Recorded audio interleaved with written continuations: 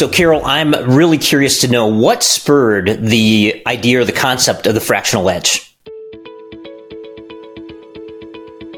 So when you think about workforce planning, which really is the foundation for an organization on how they're going to grow and scale, it really dawned on me that we are not taking advantage of the plethora of seasoned executives out there.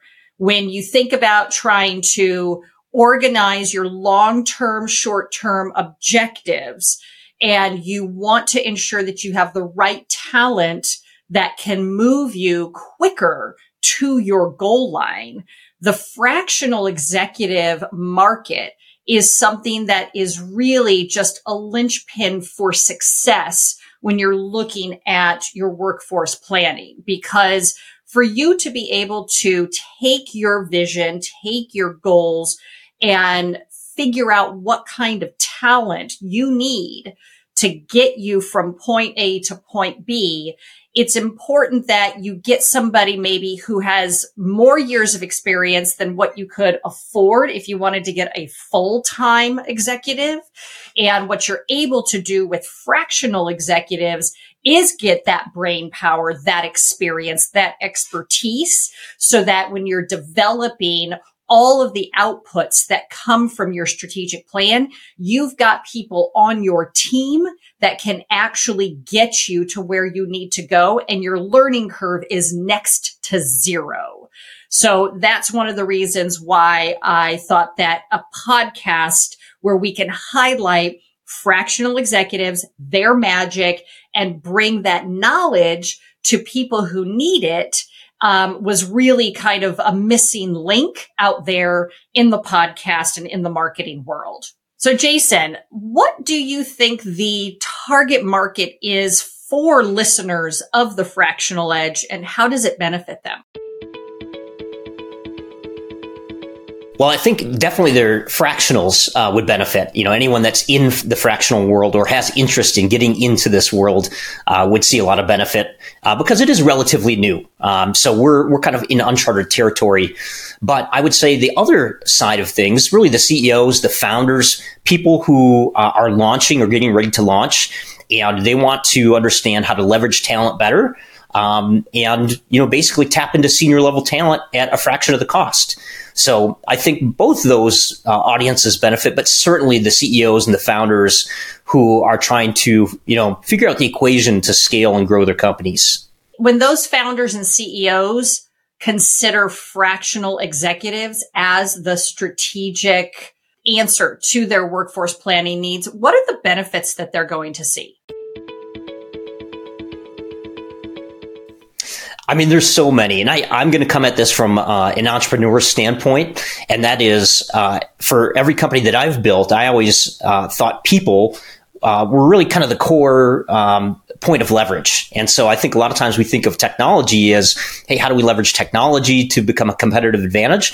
But I've always found that people really provide a much higher level of leverage. And so if you can leverage higher quality talent, people that have more experience, and you can learn and bring that talent in, you're going to have success faster. So I can sense the passion that you have for this topic, Carol, but I'm kind of curious, is this just a trend? Is it a flash in the pan, or is fractional here to stay? What are your thoughts?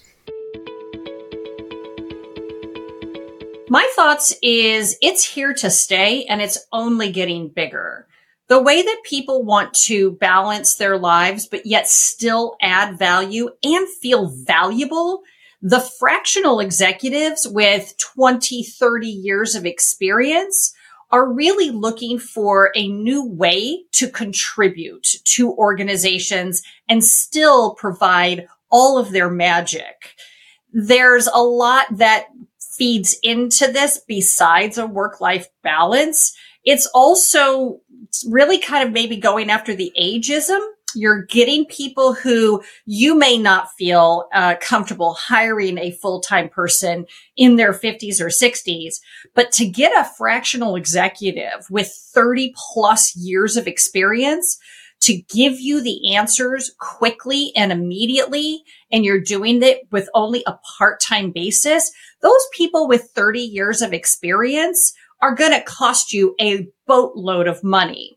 And you can get all of those answers, all of that expertise for literally a fraction of the cost.